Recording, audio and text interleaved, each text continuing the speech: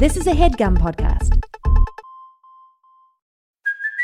Hey, it's Kaylee Cuoco for Priceline. Ready to go to your happy place for a happy price? Well, why didn't you say so? Just download the Priceline app right now and save up to 60% on hotels. So whether it's Cousin Kevin's Kazoo Concert in Kansas City, go Kevin, or Becky's Bachelorette Bash in Bermuda, you never have to miss a trip ever again. So download the Priceline app today. Your savings are waiting.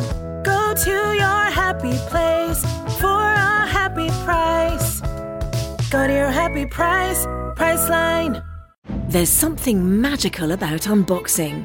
When you unbox BritBox, you uncover a world of British entertainment. Stream the UK's most brilliant series, including new and upcoming seasons of Shetland, Father Brown and Death in Paradise. Plus new originals like Payback, Irving Welsh's Crime and Archie, the story of Hollywood's greatest leading man, Cary Grant. Unbox BritBox and escape to the best of British TV. Stream with a free trial at BritBox.com. Scarpins Avenue. I don't know the truth. I don't know the way.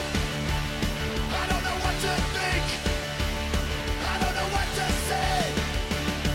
Yeah, but that's alright. Yeah, that's okay. I don't know anything. Hello and welcome to Factually. I'm Adam Conover. Thank you so much for joining me once again as I talk to an incredible expert about all the amazing shit that they know that I don't know and that you might not know. Both of our minds are going to get blown together and we are going to have so much fun doing it. Now, before we get going, I want to remind you that if you want to support this show, you can do so at patreon.com/Adam Conover. Just $5 a month gets you every episode ad-free. You can join our community Discord. It's a great time, and I hope to see you there. Head to patreon.com/Adam Conover. Now, this episode, we are talking about music. So look, music is the art form that most of us, I think, feel the most strongly, don't we? I mean, look, a lot of people go to the art museum and they're like, what the fuck am I supposed to get out of these paintings, you know? But when we hear music, I think almost everybody responds to it in a deep and profound way. All of us have those songs that return us right back to our childhood, right? I have songs that I can barely listen to anymore because they remind me of past relationships or past times in my life. There are still times that I hear a new piece of music and I suddenly become obsessed with it. I need to know who made this sound and where can I get more of it. And when you think about it, all of this is a little bit weird and mysterious, isn't it? I mean, when we perceive music, what we're actually doing is perceiving different vibrations in the air at particular wavelengths. And those wavelengths have mathematical relationships to each other, right? Two notes that are an octave apart are literally double the frequency of each other. So why should that be? Why should we as humans be so attuned to the physical properties of air vibrations that we find them beautiful and emotionally moving?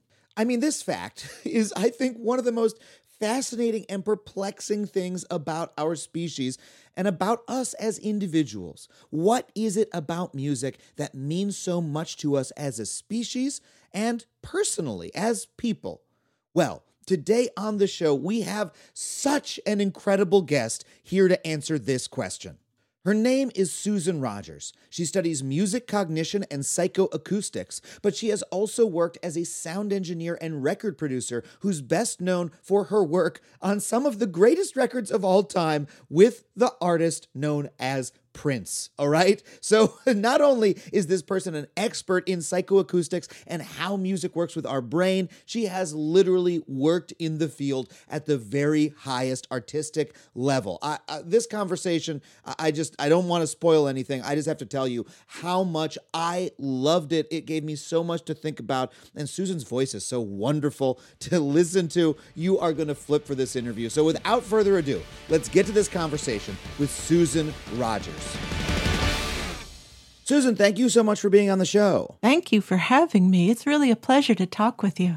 So let me get this straight. You worked with Prince. You were the engineer of Purple Rain. Is that correct? Yep. I joined Prince when he was looking for an audio technician in 1983. He was just coming off the 1999 tour, and his whole operation was going to gear up to the next level. At least he believed that it would. he was preparing to do this semi-autobiographical movie of his life. Now, keep in mind, he just turned 25 years old, but Warner Brothers gave it the green light. So great. He's about to do his 6th studio album at this tender young age. And he knew if this works, and there was an if, this is going to be amazing. So he told his folks out there, his management in Los Angeles, to find him an audio technician from L.A., someone who had professional experience. At that point, I was a young woman myself. I was only 2 years older than him, but I'd been in the business about 5 years, well trained by some of Hollywood's best audio techs. He was my favorite artist in the world. I knew as soon as I heard about that job opportunity that it would be mine. So I got the gig. So yeah, that was at the beginning of Purple Rain. Wow, that's incredible. And later in life, you then became a neuroscientist. This is an incredible biography, I think. How did you get from point A to point B in that story? Yeah, it's, the music business, it's kind of a circus. It's an outlaw profession, as we used to say, and practically no one in the business had a college education at that time or any kind of formal education. You learned by the old school apprenticeship method. Someone will take you under his, I have to say, because it was mostly men, someone will take you under his wing and bring you up through the system. So I started in 1978, and that's what it looked like. But after I had success in the music business as a technician, then later as a recording engineer, as a mixer, and as a record producer, once I had success, I thought, okay, I want to hit the reset button and do what so many others do. I want to go to college. I loved and still love the sciences, the natural sciences, and I thought that I would enjoy exploring neuroscience, brain science, and I was right. I do enjoy it. Just before we logged on here, I'm reading yet another book on some empirical research reports from the world of cognitive neuroscience. It's very pleasing. That's a wonderful way to put it, that it's very pleasing to study that work. That's not a way that it's often put, but I understand that there can be an aesthetic pleasure in reading scientific work or understanding it. That's such a funny thing to me, and I'll never stop being curious about it. This sense that when we're little children, down deep inside, we know who we are. We know what we are. I think if you leave little kids alone and don't tell them what they're going to be when they grow up, don't even tell them what they're good at, let them infer it or deduce it themselves, they'll do it. And as a kid, I loved music like crazy, but I could kind of sense being a performer or being some sort of record executive, it just wouldn't work for me. It didn't feel right. But as soon as I learned what engineering was, the technical side of it, my senses told me that's a good fit for me and I'd like it. And it was the exact same impulse that I had when I was 44 years old, when I began to think, I think I'd really love studying neuroscience and I think I'd be okay at it. When we trust our instincts, we're often right. Oh man, that I actually really relate to that in terms of my own experience that brought me to being a performer, that I had a little voice inside when I was like, I could go be a writer behind the scenes, but like, no, I think I wanna be out there in front of people. Like I just had that sense from a young age, even when I didn't always take it seriously, it was there. But I want to ask, when you were when you went into neuroscience, was there anything from your time as a music engineer that you brought with you into that new field that gave you insight that maybe your peers in academia lacked? I was kind of hoping that there would be, and when I didn't know for sure that it would work, but I completed my undergraduate education, University of Minnesota. Go Gophers! We were the Golden Gophers. It's so cold there. Anyway, so neuroscience and behavioral psychology, and then was accepted into Daniel Levitin's lab up at McGill in Montreal. Daniel Levitin wrote This Is Your Brain on Music, and he wrote that first year when I was in his lab. Because Dan was a musician, because he'd been in the music business prior to his education, I kind of knew, like, this guy is going to know what to do with me. He's going to be able to share my frame of reference. and he's going to bring out the best in me. So once I got to grad school, I did have a sense that I might be able to pick knowledge and skills from these two different worlds, the arts and the sciences of music, and contribute equally to a unique perspective. And as a neuroscientist, you went on to study music and what music does to the brain? That was my training, yes. In undergraduate and grad school, I studied music perception. I studied psychoacoustics. A lot of times people ask what psychoacoustics is. Basically, that's the sensory system of hearing. That's the nuts and bolts. That's understanding what happens. And this is actually so beautiful when you think about it. You've got an acoustic pressure wave in the air, and the wee little air molecules are just dancing back and forth and doing their little thing because something caused them to vibrate.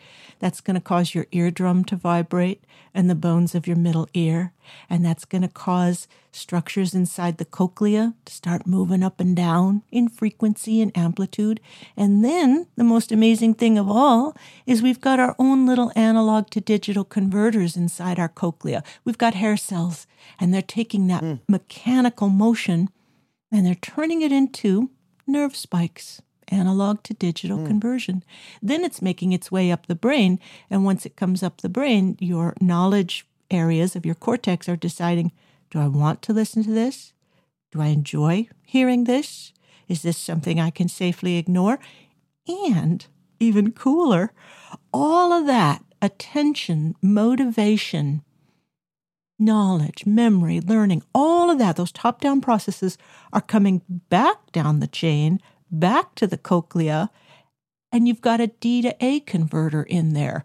Those nerve spikes are coming back down, going to your outer hair cells, and the little outer hair cells are pushing and pulling on areas of the cochlea to help you hone in on the thing you'd like to be listening to. It's utterly crazy. Really? Yep. Wait, I hold on. I had no idea that your body does this because I know, your eye focuses on what you want to look at. Are you saying that your ear also physically focuses on certain sounds? Yes, it does. And this can account for, so you've got these young musicians at Berklee College of Music, and a kid has been given his homework assignment, and what his job is to, he needs to transcribe this bass part or this saxophone part or pick apart the individual voicings in this choir. So what he has to do is his cortex, this intentionality, this goal, has to send that message somewhere. It sends the message down to the cochlea, to a little structure that evolved to help us hone in on the sounds we'd want to hear and suppress the activity of the sounds we need to ignore right now. So the whole system works in a loop, and it's got mechanical activity going on, and it's got neurochemical and electrical activity going on to help you achieve your listening goals.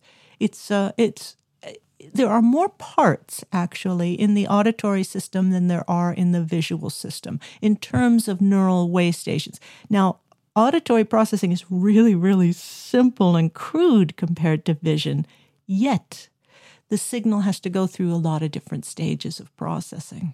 What this reminds me of is an interview I read a few years ago, and I wish I could remember the name of the man who it was with, but it was with a man who goes out and does archival recordings of different soundscapes. Like he finds different natural soundscapes where, there's no human sound, which is very rare on Earth at this point, and records, the sound of a forest here or, the ocean there. Do you have any idea who I might be talking about? Have you ever heard of this? I was going to say, I thought at first you were talking about regional musicians, and I was going to say Arhoolie Records. Chris Stickowitz, I think is how you pronounce his last name. He may have passed on by now. But as far as environmental sounds, no, I'm afraid I don't. Okay, well, I'll have to look it up and send it to you later. But it's, this is environmental soundscapes. And in the interview with this man, one of the things that he said was this is a man who's devoted his life to sound, so he's a little bit biased, but he says, sound is much more important to humans than vision is. And his evidence for this is that you can close your eyes, but you can't close your ears. That there is no human process for, shutting your ears off, even when you need to go to sleep, right? You will always be, if there's a disturbing sound in your vicinity, the only way to blot it out is to walk away or to perhaps cover your ears. But even that only works in effect, somewhat effectively.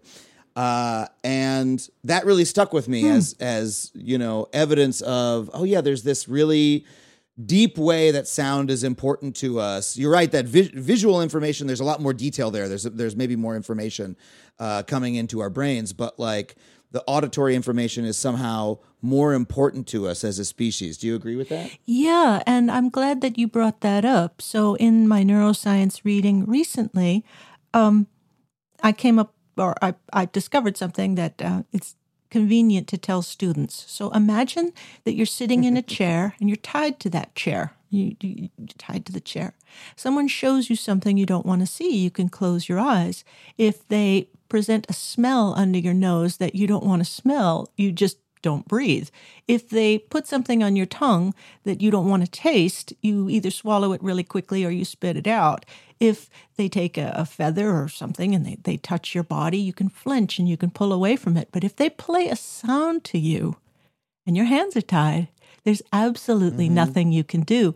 And what that implies is that the human auditory system got really, really good at mediating and controlling what it's hearing.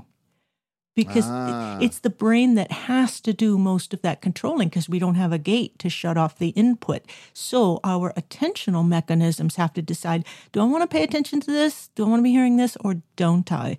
And that actually extends to music, believe it or not. Our brains respond differently. This makes me smile because I love it so much. Our brains respond differently to records that we like versus records that we dislike. That's really interesting. How is that? Explain to me how that happens. So, our nervous system has, our entire nervous system has a subsystem that's called the default network. And the default network has only recently been described. It's a hot topic in neuroscience right now.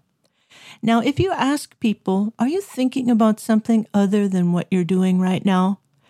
30 to 50% of the time, people will say yes. What that means is we're constantly going back and forth between focusing on the external world and going into our own heads. So it's the default network that gets active when we go into our own heads. That default network includes circuits that are connected to or that represent your sense of self. So when you go in your own head, that's you. That's your self-identity, your self-awareness, your self-consciousness. That's your default network. Anyway, there's a little structure called the precuneus. Little precuneus is kind of back behind the middle of your head, and it's not part of the default network, but it connects to it. Studies showed that when people are lying in an fMRI scanner and they're listening to music, it could be their favorite song that they brought in, it could be music that they like, or music that they dislike. They rated these pieces of music before they got in the scanner. Anyway, when they heard music that they liked, or their favorite song, the little precuneus increased its connections to the default network. But as soon as a record came on that these listeners disliked, the precuneus cut itself off from the default network. So what that's saying is the precuneus is acting as a little gatekeeper circuit to decide whether or not a record should be integrated into your concept of yourself, your self-identity.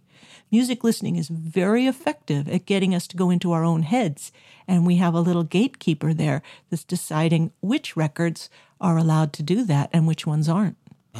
So this is so fascinating. I mean, you have a new book out called "This Is What It Sounds Like," and you write in this book that music activates like our personal self more than any other art form. I found that really interesting, and you're getting to that now. So what do you mean by that, and why do you think it is?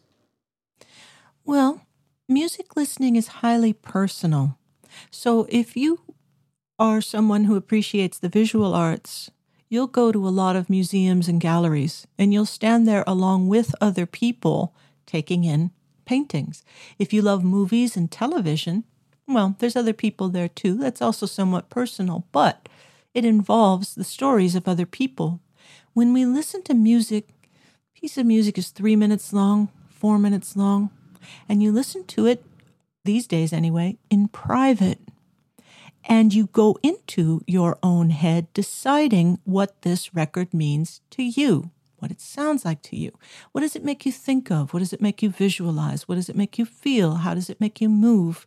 Your response to it is entirely private and unique to you. Also, the other factor here is that our auditory system is the fastest of our 5 senses, which is a little bit surprising. But as we're processing the sound on a record, it's lighting up other areas of the brain, downstream areas of the brain. Therefore, music listening is very personalized, very unique to us, and very private in a way. Yeah, when you, like, people have preferences in visual art, people have preferences in movies and television shows, but the degree to which, even in my own experience, the music I listen to seems to be about me is really heightened compared to those things, you know, that people define themselves by especially teenagers, define themselves by the music they enjoy. I like this, I don't like that. This is, you know, the song that I listen to when I'm alone, right? When I feel sad, I listen to this artist or that artist, or, you know, there's music that I currently actually have difficulty listening to because it brings me back too acutely to a previous emotional state in my life. Not even, you know, an old relationship or anything like that. Just it brings me back to my college years. And sometimes I don't have the emotional bandwidth to go there. So I don't want to listen to Belle and Sebastian, which was the band that I listened to a lot in late high school, early college. Like it's too wrapped up in myself for me to listen to casually. I need to listen to it very seriously. And you know, there's plenty of works of visual art and television shows that I enjoyed at that time as well, but I don't quite have the same emotional, I don't know, and intertwining with them, you know, they don't feel as much as a part of my being. And that's very strange and interesting that music feels that way. And you're explaining why. It's due in part to the effectiveness with which music activates our default network and gets us to go into our own heads. You said a number of interesting things in there that I'd like to say more about. A lot of times people want to know why do so many people bond to the music that they liked in high school? And many people, their taste in music never changes. They like what they like in high school, and it's that way for life. As you said, if you're having a bad day in school, a terrible day, and you come home, you put a record on, and when I say record, it doesn't mean vinyl. It can be CD or it can be streaming, just whatever, recorded music. You put a record on, and you listen to that record, and that singer is telling you, here's the attitude you need to have tomorrow at school. Here are the words you need to use to talk to that girl or talk to that guy. And what happens is that we bond to that band, that artist, because they're taking care of us. We bond to people who take care of us when we're hurting. So we develop a sweet spot, a fondness for these artists who took care of us, who solved problems for us when we were young. Now, when we get older, the reason we might not want to listen to them, at least not all the time, is, as you mentioned, nostalgia. According to some research that I did with my co-author, we asked people in the United States in a big survey, what do you see in your mind's eye when you listen to your favorite music? And across 3 different studies, the most common answer was autobiographical memories. 25% of people, when they listen to their favorite music, see people, places, and events in their lives. They see themselves, and they listen to music for that reason, to get that nostalgia. The next most common response was 19% of people who said that this, I love, they said they make up a story from the lyrics. They listen for the lyrics, and they make up a story with themselves or invented characters or the artist. me personally, ever since I was a little kid, all I've ever pictured when I listen to music is the band, is the artist. That's my go-to mental fantasy. I see the artist performing, and that's probably why I became a recording engineer. My co-author, on the other hand, he sees abstract shapes and colors, and he loves electronic music without vocals because it helps him have the fantasy he wants. Ah, wow. I feel like I picture almost like vignette images of people in places, right? Sometimes autobiographical memories, but sometimes, I'll picture like certain songs to me sound like driving down a road or riding on a train or someone on a bus. I guess I picture a lot of modes of transportation. Yeah, I never realized that.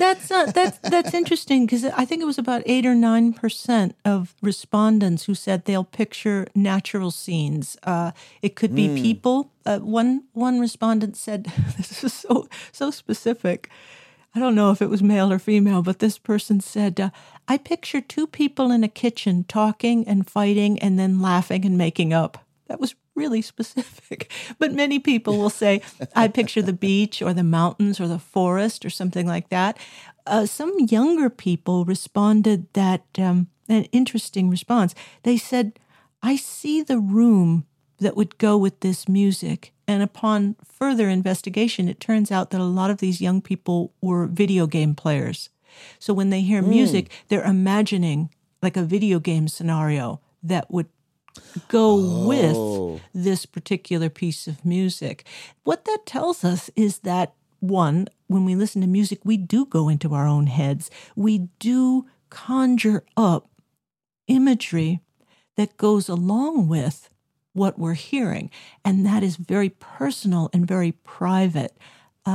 What I don't know, it hasn't been empirically investigated, is just how variable that is. Now, for me, anytime I tried to imagine myself singing or playing, and I definitely try, because it seems like it'd be great to be a great jazz pianist or a great guitar player, a great singer. It seems like it would feel great. But when I try to imagine it, I can't hang on to that fantasy. I always go back to my go-to fantasy, which is I'm right there while the musicians are performing. This is what I was alluding to earlier when I said I think little kids kind of know who they are through these fantasies. Yeah, that's incredible. Well, look, we have to take a really quick break. I can't wait to keep talking to you. We'll be right back with more Susan Rogers.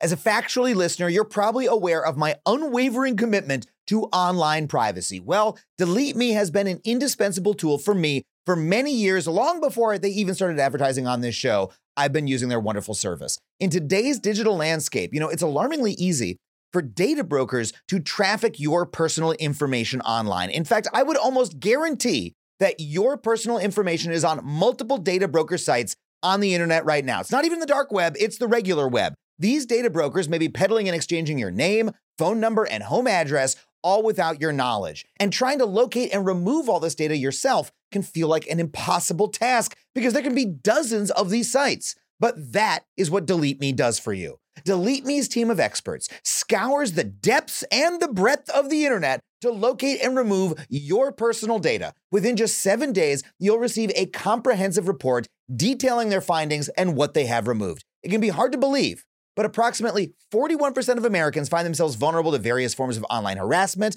and this means doxing, scams, and even identity theft, all of which pose significant threats to your financial security and could potentially derail career opportunities. I mean, I used to get weird people calling my cell phone all hours of the day or night until I signed up for Delete Me, and it cut it right out. So if you want to safeguard yourself like that and live with the peace of mind that experts are hunting down and removing your personal information every 3 months, then check out Delete Me. Go to joindeleteme.com/Adam and get 20% off for all consumer plans with the code Adam. That's joindeleteme.com/Adam. As a professional welder, Shayna Ford uses Forge FX to practice over and over, which helps her improve her skills. The more muscle memory that you have, the smoother your weld is. Learn more at meta.com/metaverseimpact. Ready to elevate your home? Picture this: central heating, a cozy fireplace, or your dream walk-in closet. Build a backyard oasis, go green with solar panels, or start a business. It's all possible with Figure's home equity line of credit. Unlock up to $400,000. Apply online in 5 minutes. Funding in as little as 5 days. Head to Figure.com and transform your home. Figure Lending LLC, DBA Figure, Equal Opportunity Lender, NMLS 1717824. Terms and conditions apply. Visit Figure.com for more information. For licensing information, go to www.nmlsconsumeraccess.org. Okay, we're back with Susan Rogers. I want to ask you one. I want to ask you the most basic question I have about music, and maybe this is even too basic for the work that you cover. But I'm interested to hear your answer to it. Why do we as a species enjoy music at all? Like, I know that music is, it's if you look at the fundamentals of music, it's sound is the vibration of air, and, different notes happen at different fundamental frequencies of those vibrations. Octaves are a certain whatever fundamental frequency apart from each other. Why would that be something that we as a species enjoy and are drawn to? Do you have any theory or understanding about that? That is such a good question, and it's a complicated answer. It's not. Researchers don't agree, and it's not fully understood yet why human beings have music.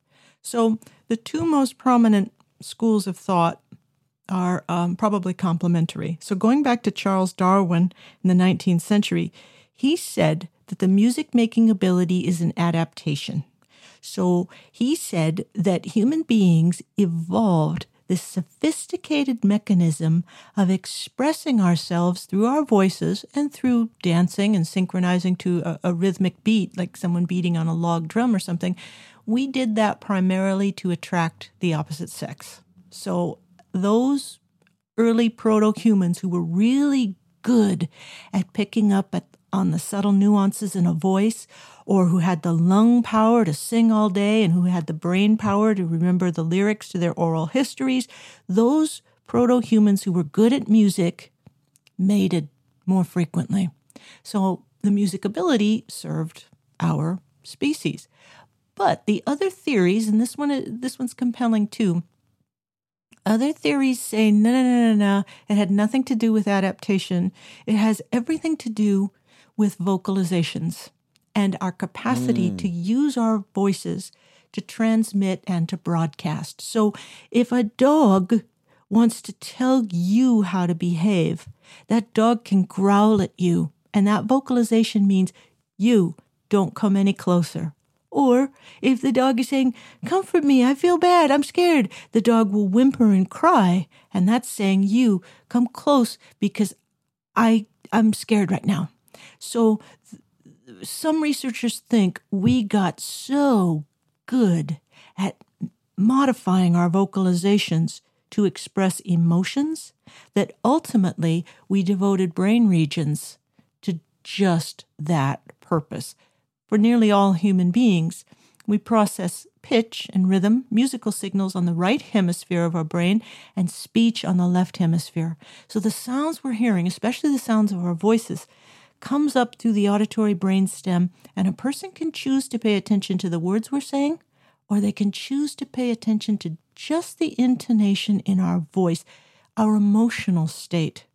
So it's thought that music is a specialized form of communication that humans excel at compared to other species. It's, as I said, it's probably a little bit of both, and it's certainly not fully agreed upon as to why music evolved in us. Yeah, the explanation that it is related to human vocalization, though, makes sense to me because it helps explain why music is so important to us emotionally, because the main thing that distinguishes humans from other animals is the use of language, or at least, in my view, that's the thing that started our being distinguished from other animals. That's what led to culture and led to the incredible diversity of ways that humans live and the amount of things that we've built on this earth, et cetera, et cetera. And so sound is therefore like very deeply connected to like what it means to be human and to our emotions, because we're social animals and sound is how we are social with each other. So that it makes intuitive sense to me what you're saying. It does make sense to me, but because I have such reverence for Charles Darwin, anything that he theorizes, I want to think is correct. Although, he could be wrong. But here's an interesting fact. So human beings evolved to do most of their mating activity in the dark of the cave or the dark of the jungle. So we evolved to have a very, very finely tuned mechanism for detecting what was going on with people through their voices. Anyway, it is thought that humans primarily choose a mate based on the timbre of the voice. And really? Yep. Research has shown that women with sexy voices actually have more sex, measured in terms of when they start having sex, how many partners they have, whether or not they're faithful to those partners. Women with sexy voices have more sex than women with sexy bodies. Sarah Collins was the researcher there, if I'm remembering correctly. I could be wrong about that. I could be conflating it with a different study. But anyway, men have a preference for female vocal timbre. Women have a preference for male vocal timbre. Now, in the case of female vocal timbre, the voice is actually very informative for women. Women's voices change throughout their monthly cycle. So the voice is considered, in quotes here, an honest indicator of fertility in a woman. In men, it's a little bit more mysterious because women have strong preferences for male vocal timbre. But when women were asked to judge just by the vocal timbre alone, is this man tall, short, fat, thin? Does he have a hairy chest or a smooth chest? Is he old or young? When they were asked to choose, well, they definitely had preferences, but their choices were mostly wrong. The men's voices don't necessarily predict their physical characteristics other than age and perhaps weight, I think. And despite that, women have strong preferences over which timbre they prefer, even though it's not an indicator of seemingly anything else. That's exactly right. Yeah, and I believe this one was Sarah Collins, and she wrote, yes, women have a preference, but it is unclear why that preference evolved because it seems completely disconnected from actual physical attributes. Well, what our preferences are and why we have them is a really interesting question. And I know that a large portion of your book is developed around the concept of the listener profile that you have, that we each have a sort of profile of what we prefer to listen to. Please explain to me what that is. So, based on the things I've learned in college over a number of years, and the things I learned in the recording studio over 2 decades, and the things I learned at Berklee College of Music, it seems very clear that there are at least 7 dimensions of music that can independently each give us a release of dopamine, a little treat. 4 of those dimensions are musical, and 3 of those dimensions are aesthetic. They apply to all aesthetics, like visual paintings and movies and stuff. So the 4 musical dimensions are familiar. There's melody, lyrics, rhythm, and timbre. The 3 aesthetic dimensions are things like authenticity. This is what record producers are really good at assessing. Authenticity is your perception of where you think that performance is coming from. Is that guitar player feeling it? Is that singer really imagining those words that she's singing? Is she really in the zone? That's authenticity, and it can be perceived. Some of us have a preference for raw, gut bucket emotion. Others have a preference for a more cerebral kind of virtuoso performance. Then there's realism versus abstraction. Personally, myself, the records I love are made on real instruments that I can visualize, guitars and horns and things like that. But many people prefer electronic music, where all of these instruments exist only in computer code. They have no physical correlate. You have to use more of your imagination when you're processing abstract art compared to realistic art. Then the third aesthetic dimension is, of course, novelty versus familiarity. Some folks have an appetite to hear originality on records. I've got a fairly large appetite myself for originality, new ideas, innovation. Other folks have a very large appetite for perfection, technical perfection, which I think is similar, in my view, to watching sports. Now, I'm not into sports, but I've got 4 brothers, and they're all big sports fans, and the game is always on. They've seen hundreds, thousands of games, whether it's basketball or football or baseball, over their lifetime. And I look at it and I think, yeah, it's a basketball game. You know how it's going to go. What are you going to see that you haven't seen before? But what they want are the details of this particular game. And they want to see how basketball can be performed at the highest human level. Likewise, they love rock music, the rock music that was popular when they were young. And when they're listening to rock records, they're listening for those individual details in a very familiar form. So, of these 7 dimensions, each one of us has a preference on each one that I've just been referring to as a sweet spot.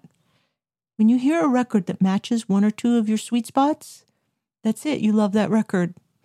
A record that doesn't match your sweet spots, you can appreciate it, but it's just not, as we might say, doing anything for you. It doesn't make you fall in love.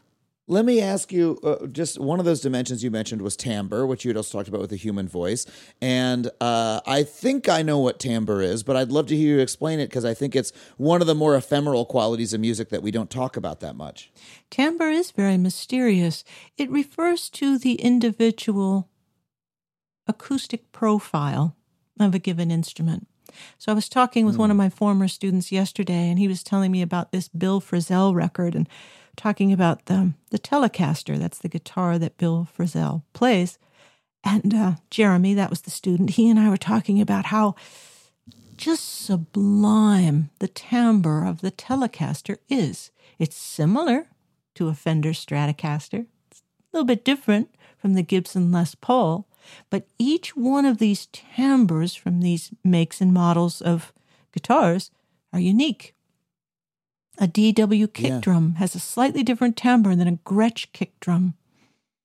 A singer like Adele is going to have a slightly different timbre from a singer like Chaka Khan. It's that unique profile of a sound source.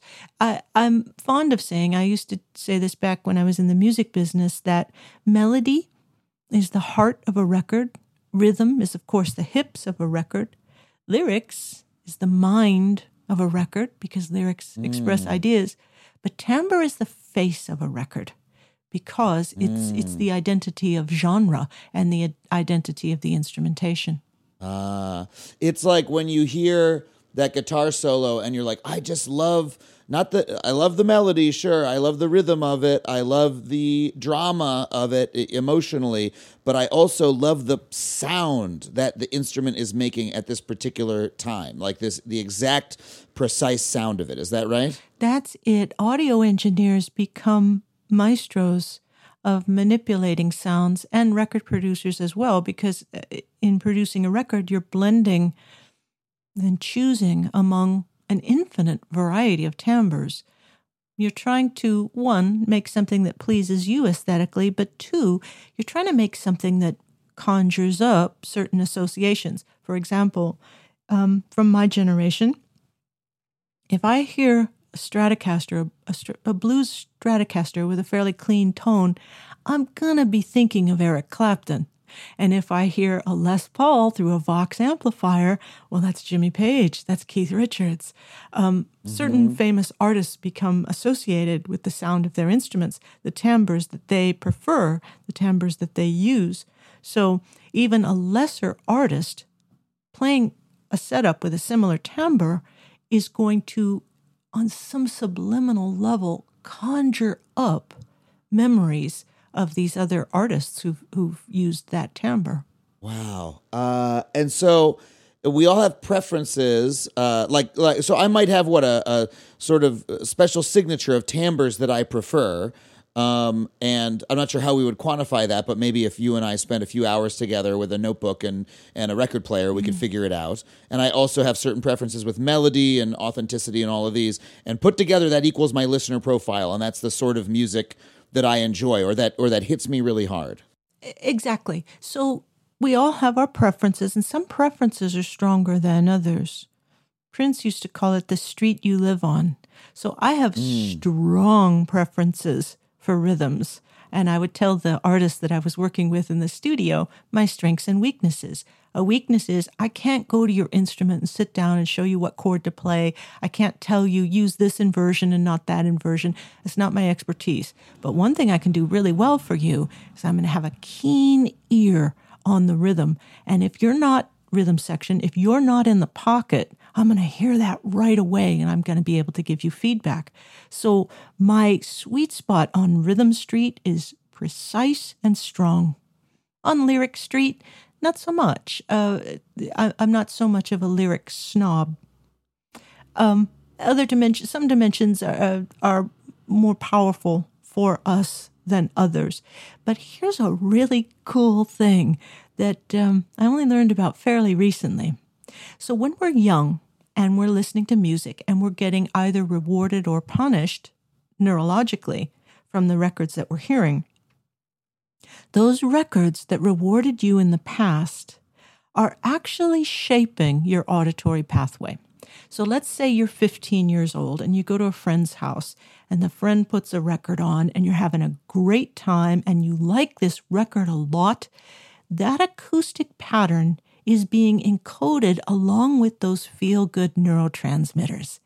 And now those sounds, those timbres, that rhythm, these performances, just the overall tone of this record is shaping your auditory cortex so that over the years you get better and faster at recognizing the music of you, the music you like.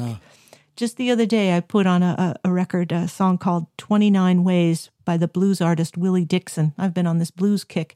And I put on 29 Ways. In one bar, I recognized, oh, this is sublime. So it has this drum intro. And I almost didn't want the vocals to come in because I was so in the groove of that rhythm. It felt so good. That was all the reward my nervous system needed. The lyrics could have been anything. Vocal performance, it could be anything. Doesn't matter. I've got that groove going for me. I'm rewarded. That's all I need to love this record. It's going to be different with different records, of course. Wow. I think about, one of the bands that hit me the most over the last 10 years has been the band War on Drugs, which is, I remember the first time I heard this band, and this is one of the most popular rock bands in America, so I'm not unique in this respect. But the first time I heard it hit me so immediately, like, what is this music? And even today, I could listen to the same first song that I heard from this band. I could listen to it over and over again on repeat and never get sick of it. I've listened to that album that appeared on countless times. I never get sick of it. And it specifically, the strange thing about it was it reminded me of music that I liked when I was younger, but in an indefinable way. I'm like, I can't list another band that sounds like this, actually. I could maybe pull out some influences. Oh, it has sort of a krautrock motoric beat in the background, which is something I really enjoy. It's got some guitar solos, et cetera. There's maybe a Bruce Springsteen going on, but I was never a huge Bruce Springsteen fan. I don't know what it is, but when I listen to it, it makes me, the thing that actually I picture in my mind is driving around in the backwoods of Long Island with a friend of mine from high school. Even though we never listened to this band because it didn't exist yet when we were in high school. It just gives me that feeling.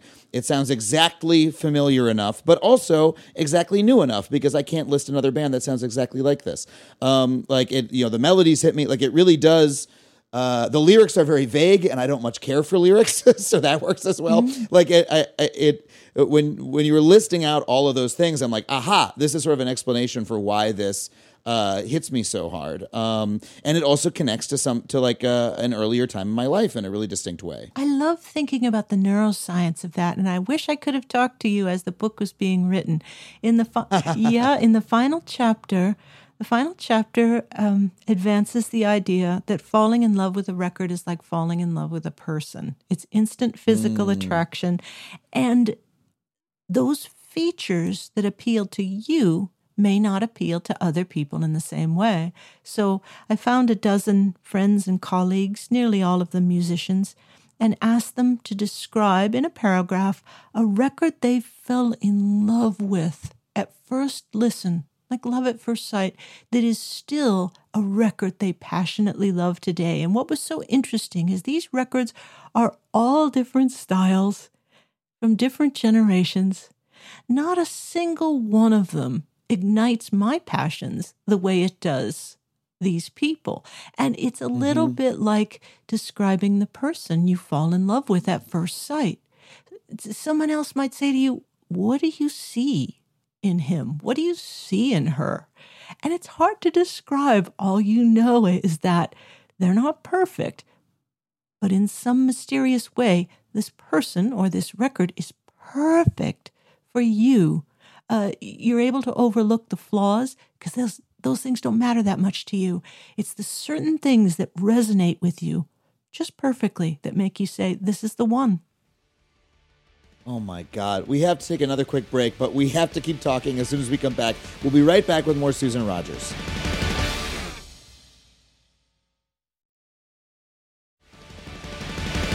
Susan, we've been talking about how we so often have a deep emotional connection to the music that we hear as young people. I was going to ask you why it is that I've heard it often observed that music just sounds better to teenagers, right? When you're a teenager, you hear music and you're like, oh my God, this is incredible. You want to do nothing but listen to the songs, right?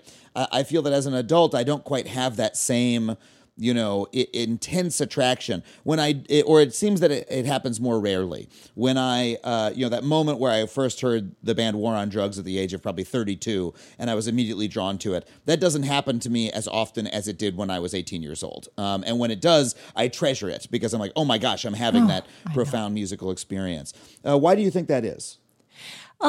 We have to acknowledge that among all the art forms, music is perhaps the most functional. So music doesn't appeal to us unless it works for us. And it's a little bit like food or fashion in that regard. There's a lot to choose from. We can pick and choose, and we can collect a self-curated library of the things that appeal to us. That is never more important and urgent than when we're teenagers. Because the most important problem that a teenager needs to solve is who are they in the social sphere out there. It's no doubt terrifying to parents, but studies have shown that a teenager's concept of him or herself has a tremendous amount of overlap with their concept of what they think other people think of them. Now, in adults, what you think of yourself and what you think other people think of you, slightly separate regions of the brain. In teenagers, this is almost perfectly overlapping. So if you're a kid, you need to establish who you are. And one of the easiest ways to do that is to align with a certain style of music. So music becomes very effective at helping us to forge our self-identity when we're young.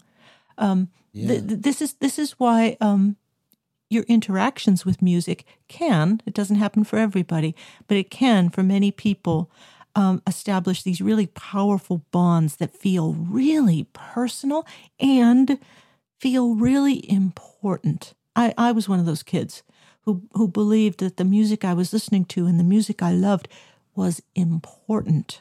You grow up, you get older, and you realize, no, it's just a rock band.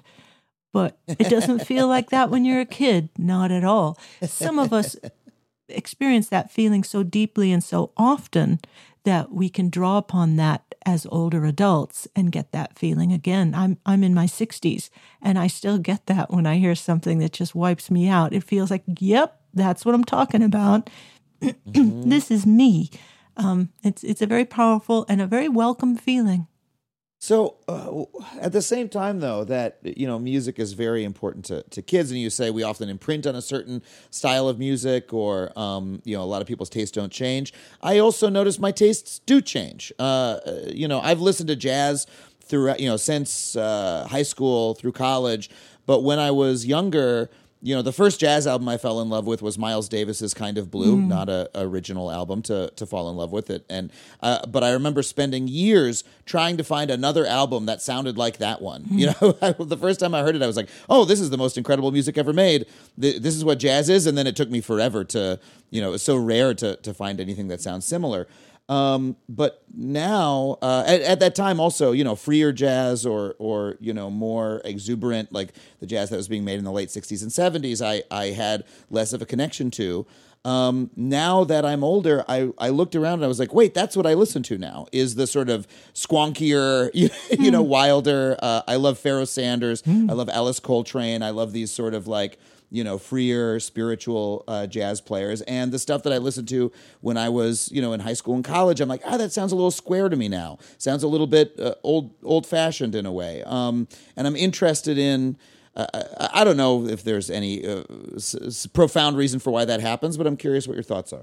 Yeah, I believe that our listener profile is fairly constant over our lifetime. And all we do is look for new innovative examples of our sweet spots on the listener profile in different styles of music. That's a little bit supported by research. The social psychologist Adrian North and David Hargreaves did this mind-blowing study that I love so much.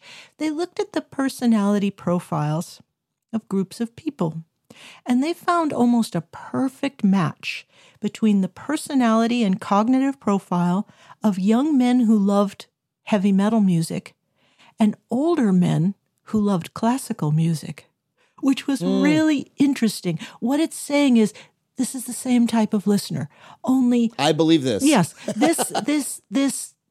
This listener is craving complexity and intricacy and wants an active, not a passive listening experience. So that mind, usually, this has been mapped out, usually high IQ, high verbal ability, that mind, when that mind is young, says, yeah, hardcore, that's what I'm talking about. Converge, Jane Doe, that's what I'm talking about. Glassjaw. And then when they get older, it's Penderecki, or it's some other complicated Mahler, maybe some other complex classical composer, scratching the same itch, only using different musical timbres and gestures and features in order to get that same satisfaction.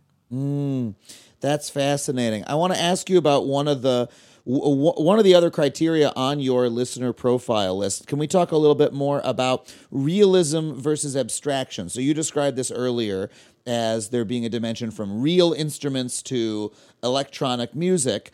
But I'm curious that, electronic music has only been around, 70 years or so in the... certainly in the 19th century, there was no electronic music. Is there another way of understanding realism versus abstraction in terms of what you mean by that? Yeah. So, again, from neuroscience, we know that specificity and generality are a tightrope that certain circuits in the brain can traverse. So, for example, back in my day, the analog era, if I wanted a great kick drum sound, I could customize that kick drum by tuning the head. I could change the head, maybe from a coated head to a clear, transparent head. I could change the head. I could change the beater. I could go from a padded kick drum beater to a hard beater. I could have the drummer play it differently. I could take off the front head. I could choose to put a pillow inside the drum and weight it down. So I could take this instrument and I could sculpt it to be a specific thing. It's just this DW kick drum with this Remo pinstripe head and blah, blah, blah, the hard beater or just whatever. Now, when the youth of today are making records, all they have to do is go through a sample library that says kick drum, and pull up a kick drum. The kick drum that they pull up from a sample isn't a specific kick drum. It's a general kick drum. It's the idea of an acoustic instrument more than the instrument itself. So back in the olden days, in my olden days in the studio, we had to work, most of us, when we were making records, from the materials to the vision. So if you're making a record with a band, or even with a solo artist and you're calling session musicians, you've got a limited budget. And that's going to limit what instruments you have, how much studio time you have, how much space you have in that studio. You're limited. You're working from the materials you have to the vision on this record. But in the modern era, these days, people can go from the vision to the materials because everybody has everything. Everyone with a laptop and a sample library has all the kick drums, all the snares, all the horns, all the patches, and they can modify those so that they become audio chimeras, musical instruments that don't physically exist anywhere and actually couldn't possibly physically exist anywhere. In this next generation, the records that are going to dominate and earn the most money will be made by the people who are the greatest visionaries, not necessarily the people with the most money or the people with the greatest materials. This happened with the advent of the digital audio workstation, and it presented a tremendous revolution to the musical recording arts. The exact same revolution happened right around 1840 with the invention of the camera. As soon as the early painters in the 19th century saw their first photograph, they must have thought to themselves, I'm totally screwed, because this little wooden box can capture reality in an instant way faster than I could do in a week with my paints and my canvases.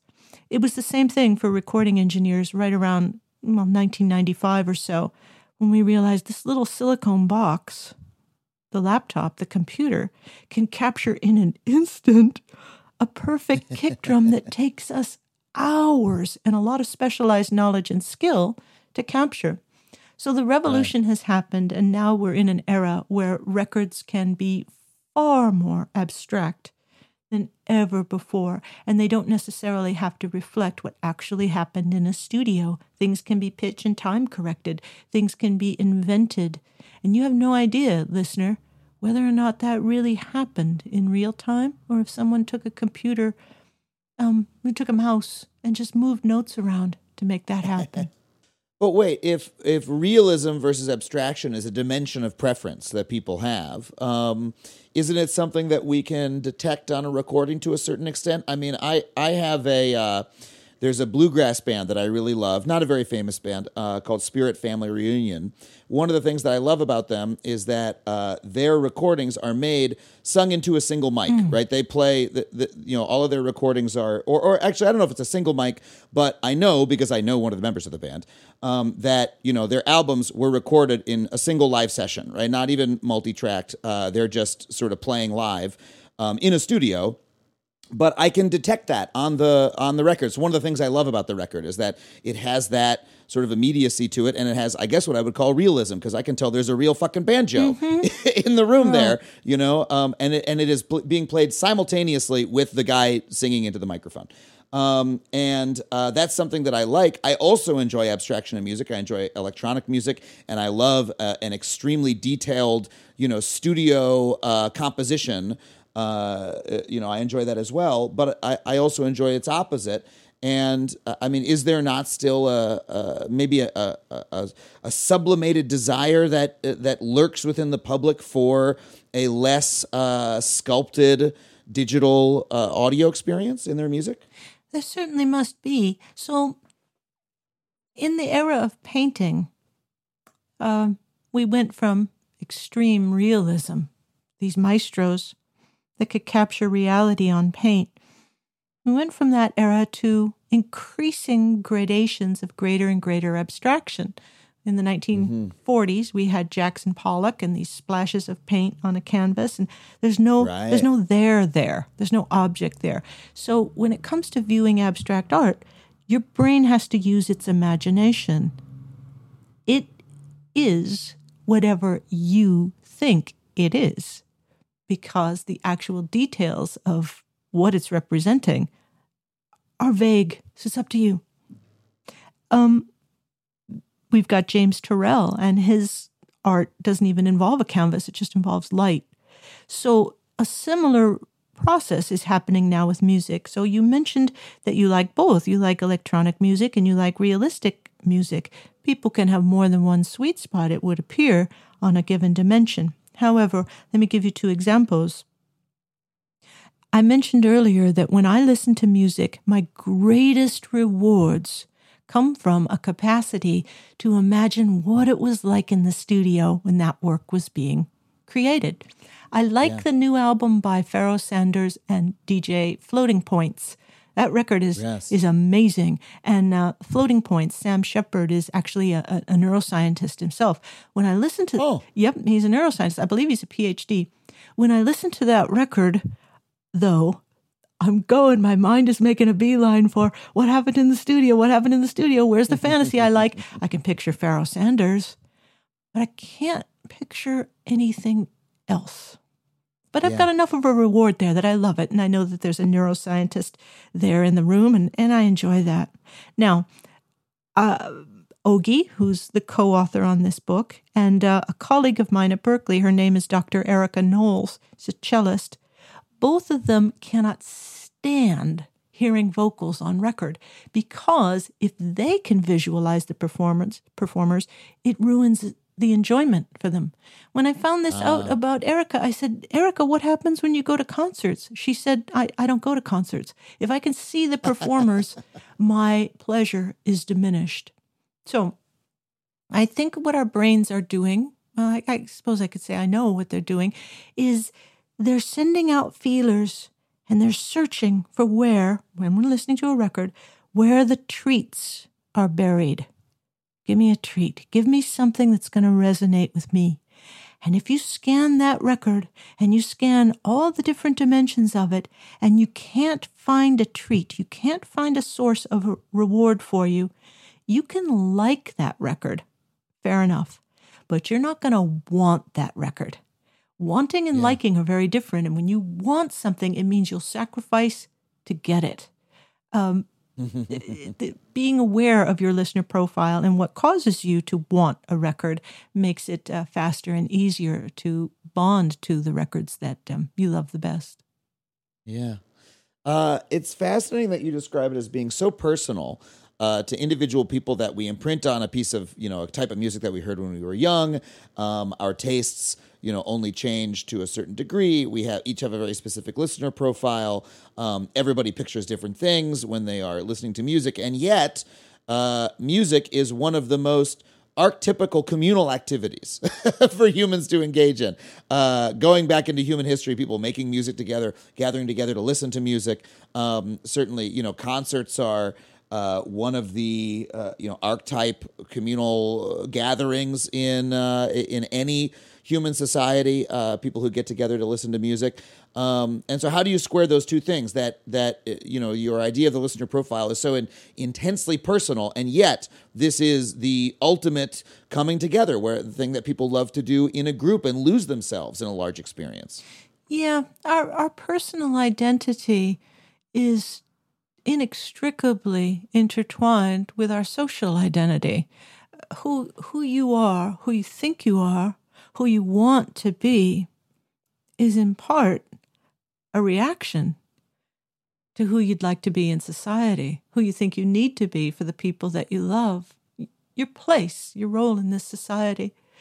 We treasure our individuality and our individual brains, but man, it feels so good to go to a concert with 14 or 15,000 people and a groove starts up that everybody's into. You've got 15,000 people all responding to the exact same thing. I mean, the classic example is Queen's clap, clap, stomp, clap, clap, stomp. We will rock you. What does that feel like when you listen to it alone in your room? No big deal. You listen to it at Wembley Stadium, and it's a huge deal because all these people are feeling the exact same thing at the exact same time. That gives you the feeling of being a member of the tribe. These are your people. A similar thing happens when you sing in a choir. It's actually shown to be good for our immune system. When we join our voices with other people, you're joining your voice to something that's bigger than you, and that's protective in a way. And it's actually really good for your immune system, especially in the elderly. It can help stave off disease and sickness because it releases so many feel-good neurotransmitters. So to answer your question, it's a little bit of both. We need that personal, private, intimate relationship with music, just like we need an intimate, private relationship with our romantic partner. But we want to be seen in public with our romantic partner. You want somebody that you're not embarrassed to introduce to your family and friends. Same with music. Well, it's fun to be in public with your romantic partner as well. Yes, exactly. Same thing. Yeah, I think about some of the most profound musical experiences that I've had. And, what that reminds me of is, I love the pop singer Robin. And I've thought about her a lot, actually, while you were talking, because you were talking about authenticity and the feeling that, the musician is really feeling it. And one of the things that I love about her is that, when I hear her sing, even on a record that I know is highly produced, I'm like, oh, it sounds like she's experiencing the emotion that she's singing about. Like, I believe that she's experiencing heartbreak in the moment that she is singing about heartbreak, even though I know that's probably a little bit ridiculous. And I don't get that feeling from, I apologize to fans, Carly Rae Jepsen, for example. I don't get the sense from Carly Rae Jepsen that she is experiencing what she is singing about. She sounds like a pop singer singing a written song. To me, again, apologize to all the Carly fans out there. But she has this moment if you see her live, where she sings, one of her big hits, Dancing on My Own, which is one of my favorite songs of hers. And it has this incredible chorus. And whenever she performs it, there's a moment when all the music drops out. The entire band stops playing. She stops singing, and she just allows the entire crowd to sing the entire chorus of the song. And that's what everyone has been doing the entire song anyway, because everyone loves the song and knows all the words by heart. But it's this ecstatic moment where, everyone who has been listening to this song on their headphones and singing it alone in their apartments or on a jog or in their car is suddenly singing it simultaneously together. And it's such a powerful, it's just people singing along to a pop song, but oh my gosh, it's like a religious experience when that happens. I know exactly what you're talking about. Listening tends to be private and intimate, but music itself, its whole purpose is to form a connection with other people. It doesn't have a purpose if it doesn't connect with other people. In thinking about the origins of the music faculty, I wondered, suppose there's a hermit way out in the woods, and that hermit doesn't have a radio, doesn't have any device for playing music. If that hermit had a cello, would that hermit make music all alone? Music that no one would ever hear? Music in a vacuum, not heard by anyone else? I don't think you'd be very motivated to make music if you were the only one that ever heard it. Music doesn't really become music until the magic happens, until that pressure wave gets out there in air, is picked up by a receiver, someone else's ears, is converted into a pattern of neural activity that is similar to the pattern that was happening in the musician's brain, and then a decision is made. I like this. This is great. This is the music of me. Of course, it's just as likely or more likely to be, this is okay, but it's not me. But when that transfer function happens and you say, yes, this is me, I love this, you and that musician now share something that feels very intimate and very private and very, very precious. Man, I need to ask you about one more thing before we end. This is something I've been thinking about a lot in terms of music and aesthetic experiences. And I'm going to start by talking about cooking, and I'll make my way to music.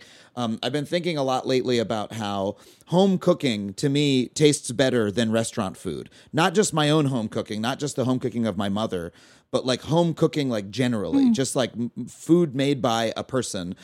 I think has a quality to it that tastes better than anything made in a restaurant. And I think part of it is due to, it's a single batch, right? Anything made in a restaurant is made in a sort of factory environment. They're making dozens of dishes every hour. Something made at home is made in a small batch. But there's something about the roughness of it, the fact that it's made in a home kitchen. I don't know what it is. I've been trying to put my finger on what that is. And it's connected. The thing that I connect that to is, a couple of years ago, my girlfriend and I got a piano for our home, an acoustic piano. And she plays. I used to play as a little kid. I don't play anymore. She played as a kid, but continued it. And she plays in our house, and she doesn't play. She says, "Oh, I play so terribly. I don't know. I want to get better." But, for her, it's a hobby.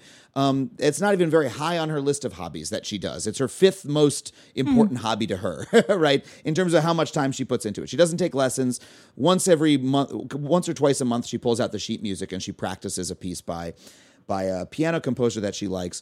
To me, the sound of her playing the piano is like the most beautiful music that I could possibly hear. I love putting on a record of a great pianist playing, but as soon as she's just, stumbling through a piece, right, practicing, making errors, going back and playing, I'm like, let me pull up a chair and, grab a book to read or something and just chill out in the room while that's happening, because it's like, as a musical experience, it is intensely beautiful to me. And I've been trying to figure out why that is. And I wonder if there's some dimension on your listener profile list that is appealing to, or if you have any thought about why that is, that the amateur at-home personal performance can be more powerful than the professional one. That's an interesting thought, and you've kind of launched me here, because I don't know if that aspect of music performance has actually ever been studied. In the book, the closest I come to describing that is the chapter on authenticity. And the very first record that I offer to readers in the book to listen to and assess is by the Shaggs. People in the music business know who the Shaggs are, but if you don't know, the Shaggs were 3 teenage sisters who lived in rural New Hampshire in the 1960s, and their dad believed that they were going to form a mighty rock band. And in order for this to come to pass, Dad pulled these 3 girls out of school, made them study at home, didn't let them date boys, didn't let them have friends. He gave them musical instruments, bass, drums, and guitar, and he forced them to write songs and play and sing. And Dad raised a little bit of money and took them down to a recording studio just outside of Boston. And as soon as the recording engineers heard the Shaggs play, they were just rolling on the floor, laughing. There was no technique there at all. The Shaggs could barely tune their instruments. They couldn't play in time. It's from a technical standpoint, it's god-awful. But in the music business, the Shaggs serve as a touchstone for authenticity. Just as you began by talking about home-cooked food, when someone goes into their kitchen and they prepare something for consumption by others, it's easier, in the absence of professional technique, it's easier to assess the intentionality, what they meant to do. What they meant to do was feed you, and they wanted to feed you something good. So when you're hearing someone you love play piano, doesn't need to be technically perfect. It can be. Fine. Good. What you're responding to is the intentionality of someone sitting at a musical instrument and expressing what's going on with them inside on this instrument. It's an intimate view into an aspect of their psyche that they can't express in words. If they could express it in words, they wouldn't need to sit at the piano. They're expressing something else. Having been around musicians my whole adult life, as a listener, I've become highly, highly, highly attuned to listening for what's in those gestures on guitar and piano and drums and horn and vocal. That was my job for many years. What are they trying to let me know with this signal that they're making? You do feel intimately connected to someone who's right there in the room with you, creating that sort of a stimulus. Yeah, the intimacy is that is the maybe the word that I was missing in both food and a home cooked meal and a home performance. The really close intimacy with the person making it is something that can be really powerful. Thank you. That's really fascinating and clarifying for me. I wonder if a good place to end would be just to ask, you began as a music engineer, you became a neuroscientist. First of all, I'm interested, do you ever still engineer music? And secondly, when you go back to experience music, do you experience any differently because now you know so much about it? Or do you suggest that people listening at home pay attention to music any differently when they listen to it, given the knowledge that you have of it?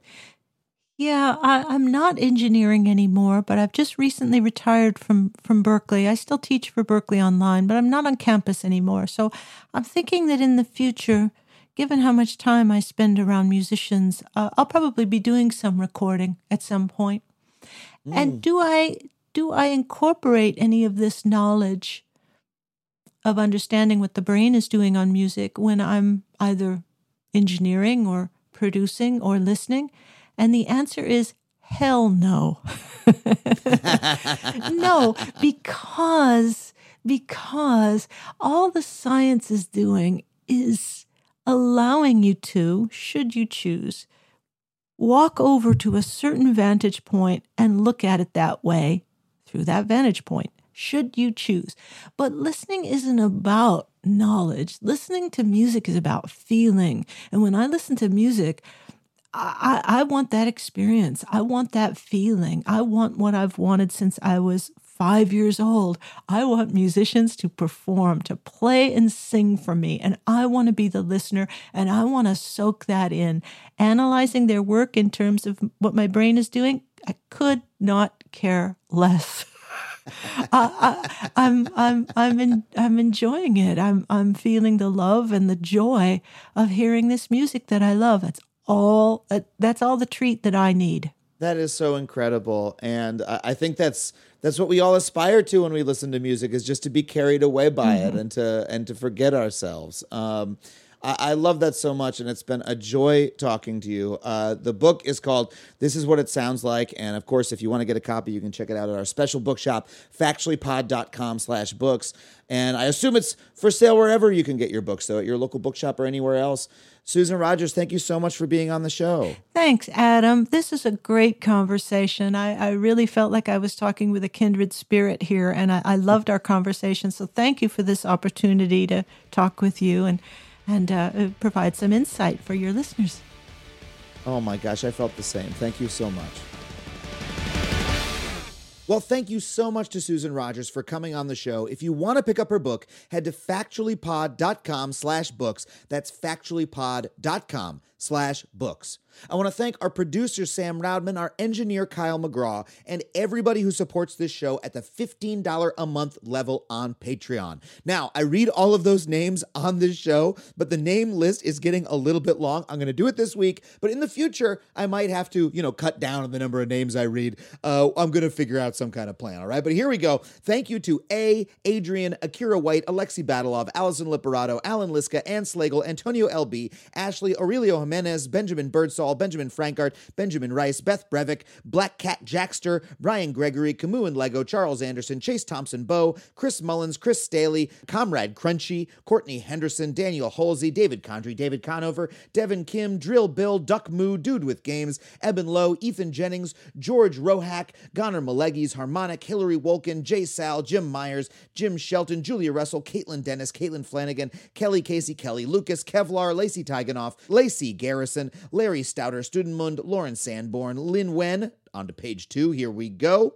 Lisa Matulis, Lauren Fieldhouse, Maggie Hardaway, Manuel Garcia, Mark Long, Mark J. Lawlar, Martin Tithonium, Marvin Weichert, Matt, Miles Gillingsrud, Mom Named Gwen, Mrs. King Coke, Neil Gompa, Nicholas Morris, Nikki Batelli, Noah Dowd, Nuyagik Ipaluk, Paul Mauk, Paul Schmidt, Rachel Nieto, Richard Watkins, Robin Madison, Ronald C. Waits, Rosamund Sturgis, Rosie Gutierrez, Roy Ziegler, Ryan Shelby, Samantha Schultz, Sam Ogden, Sasha Chu, Sean Smith, Senior Bolsa, Scooper, Super Super Duper, Spencer Campbell, Susan E. Fisher, Tim Kearns, Tim S. Root, Vincente Lopez, Vornak, Whiskey Nerd 88, Will Bogey, and Zach Zim. Thank you all so much. If you want to join them, head to patreon.com/Adam Conover, and I will be gratified to read your name as well. As always, thanks to Falcon Northwest for building me my beautiful custom gaming PC that I'm recording this very episode for you on, and thank you to Andrew WK for our theme song. If you want to find me online, you can do so at adamconover.net or at Adam Conover, wherever you get your social media. Thank you so much for listening, and we will see you next time on Factually.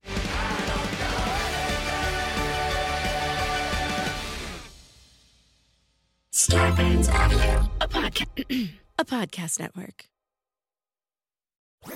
That was a HeadGum podcast.